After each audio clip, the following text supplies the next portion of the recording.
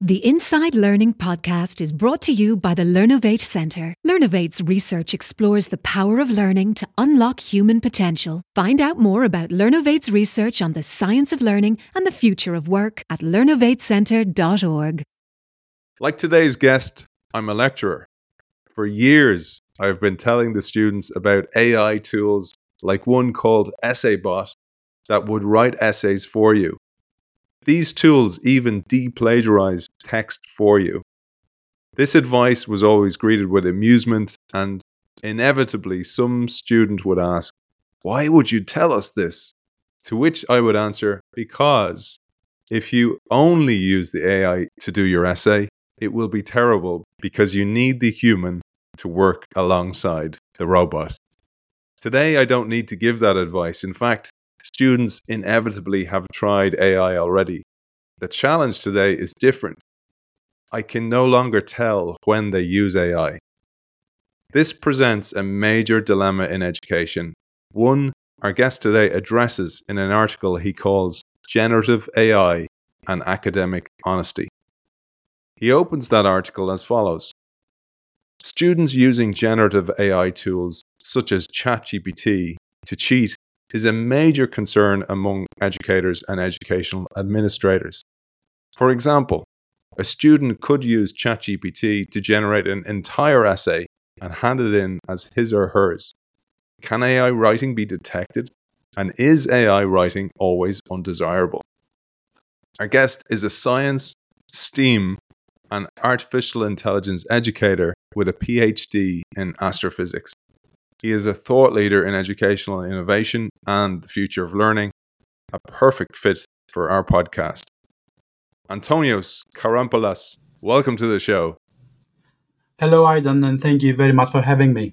It is great to have you on the show. We just about missed each other. I was over in Athens and you were away on holidays at that time, so we're doing this show remotely. But I thought we'd share that part I mentioned about you. So I mentioned your background in science, STEAM, AI, and astrophysics.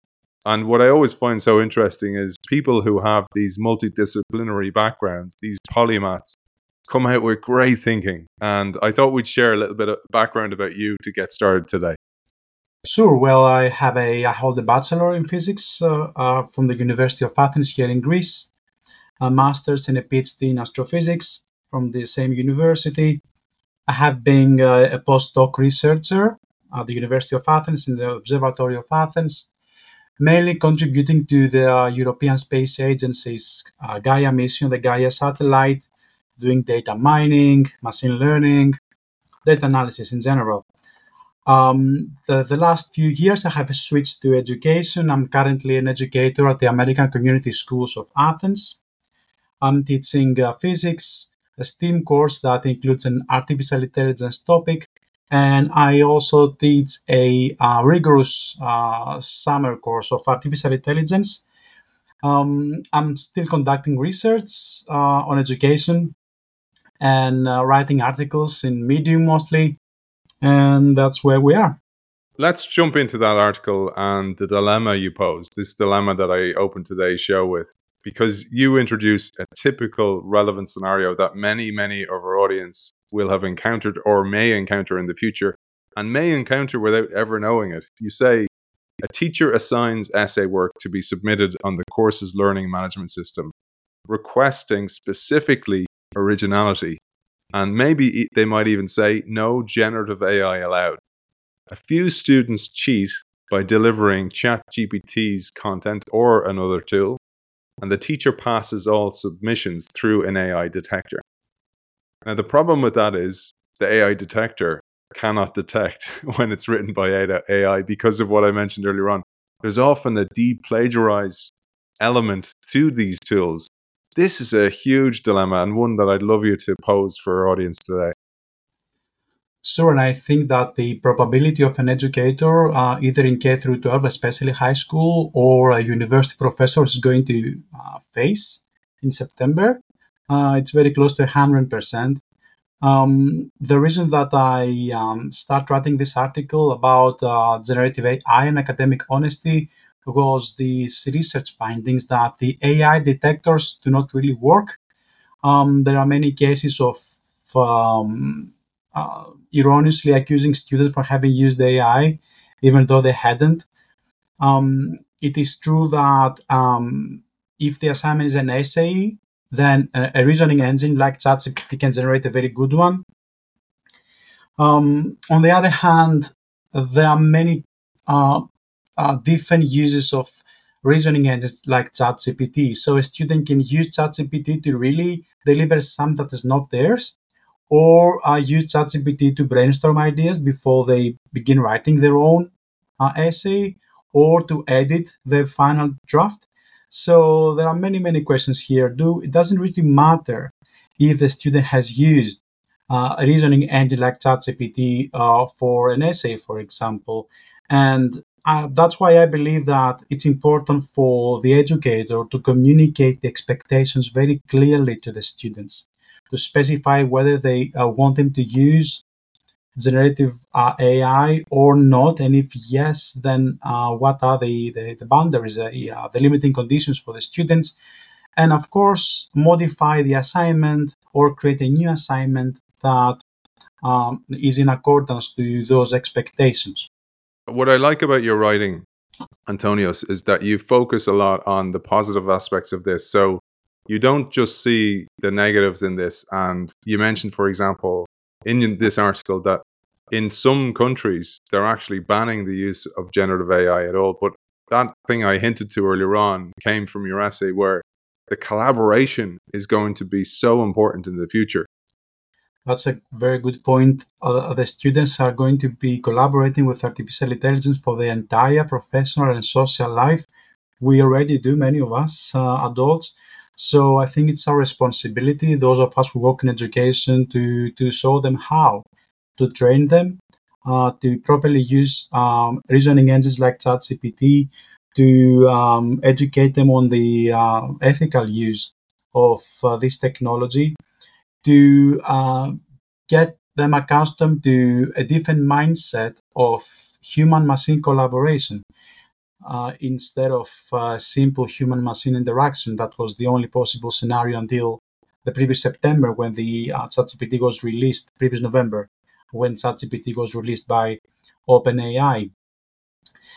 And obviously, banning technology is not going to work.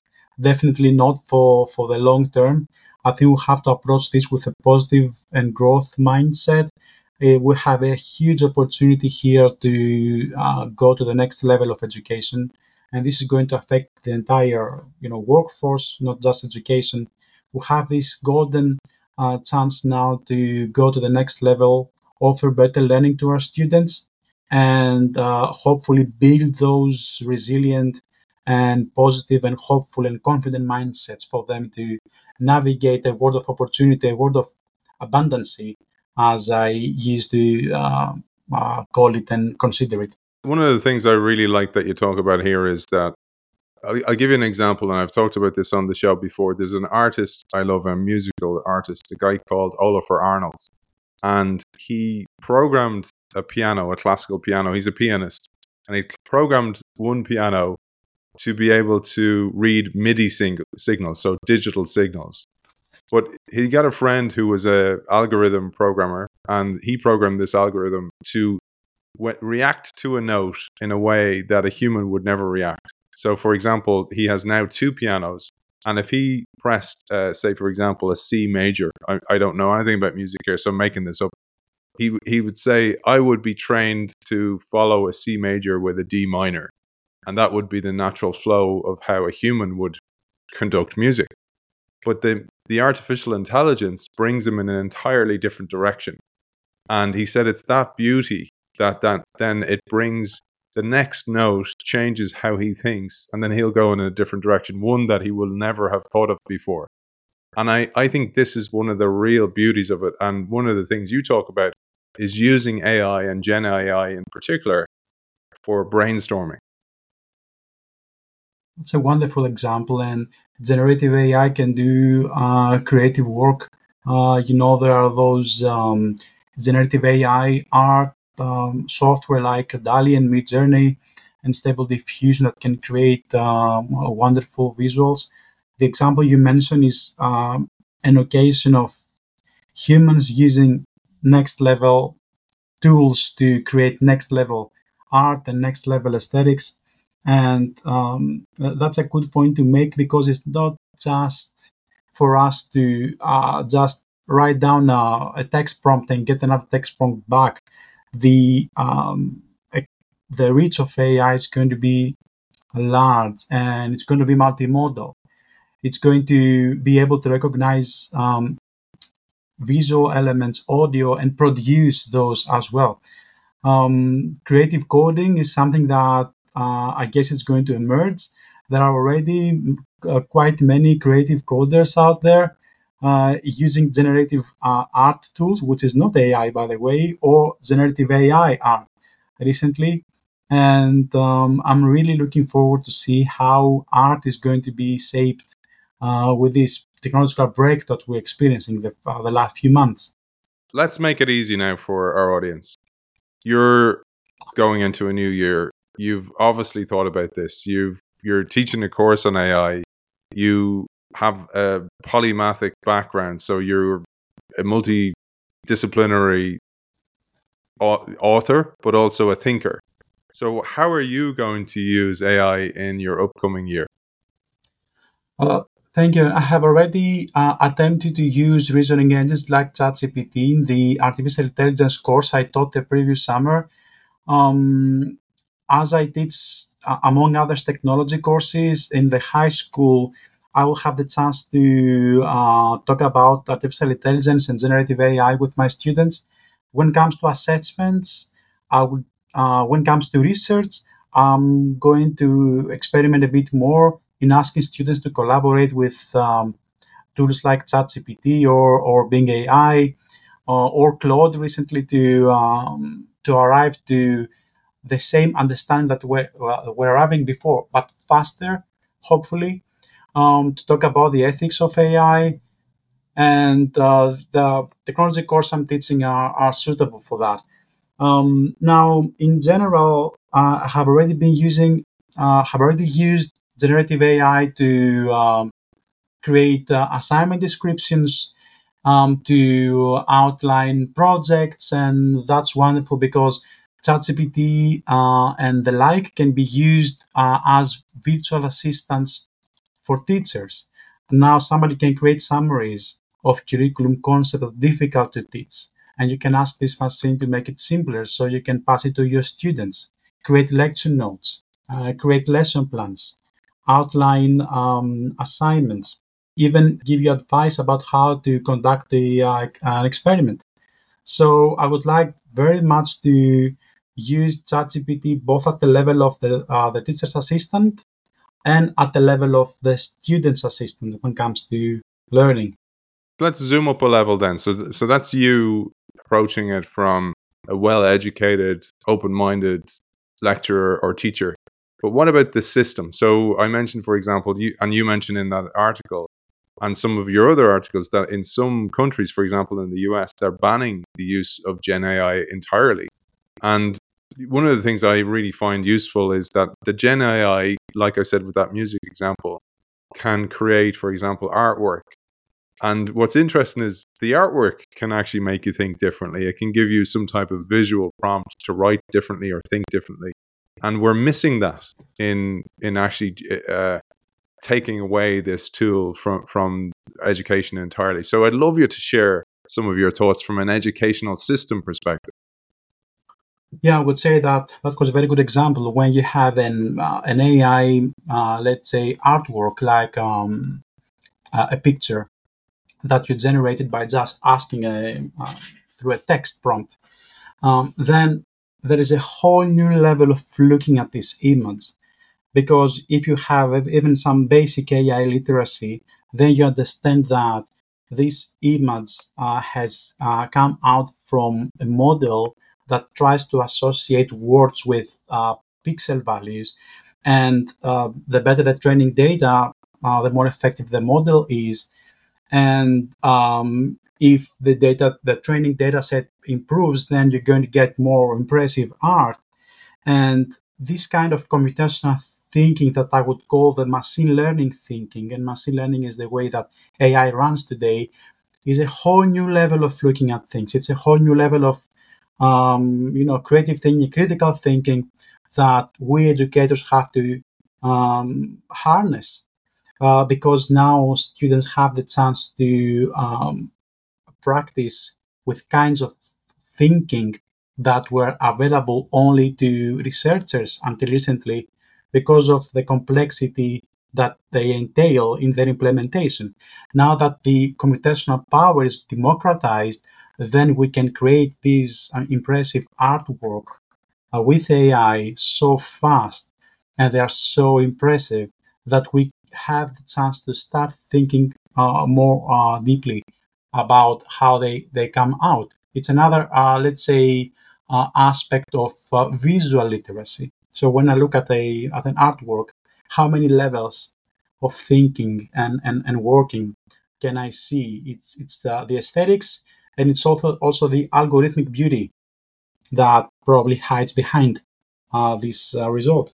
Beautiful. So we've covered now. I'm trying to think about how to give as much value of your thinking to our audience, Antonios. So, for example, I've talked about your view through your eyes as a lecturer, then from the system perspective, the education system. But then to flip it, because one of the things you said that was really interesting is many of us are just getting to grips with digital natives. So people who are born into digital literacy using websites, apps, etc., mobile phones. But now we have a new generation of students which are AI literate students, these AI generation. And they have a lot to teach us about using the tools. Because, for example, I look at my kids and how they use tools like Snapchat or TikTok. I don't know how you even communicate on those tools. So they have a lot to teach us. And I wonder how you're going to harness that information from your students this year. That's a very good point, and seems like AI natives are not going to be the same as digital natives. Digital natives grew in an environment that was rich in technology, mainly the internet and mobile phones, using Google, social media. But AI natives, which is an emerging population, and I had a chance to write a relevant article recently in Medium, they are going to be exposed to reasoning engines like ChatGPT. So we go from search engines that digital natives used, were used to use and they're still using, to reasoning engines like ChatGPT that the AI natives are going to be using. They're going to be exposed to mixed realities like virtual reality, and augmented reality.